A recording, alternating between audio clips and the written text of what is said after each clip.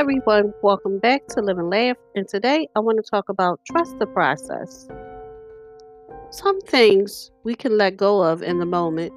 We can shift our perspective or have courtesy rather than judgment. We can choose to be happy rather than needing to show we're right. We can change how we breathe, affecting how we're feeling. We can walk it off. We can check it at the end of the day and let go. Notice where we missed an opportunity and choose not to carry it into tomorrow. Some other things to take in the process. Some things are buried deep where we stored them. Some things are not quite ready. Sometimes we're comfortable in our pain because it's what we know. And sometimes we think we've healed something only to revisit it later on a deeper level. Always, we need to be gentle with ourselves and compassionate when it takes us longer than we wanted to let go. To practice patience, to trust the process.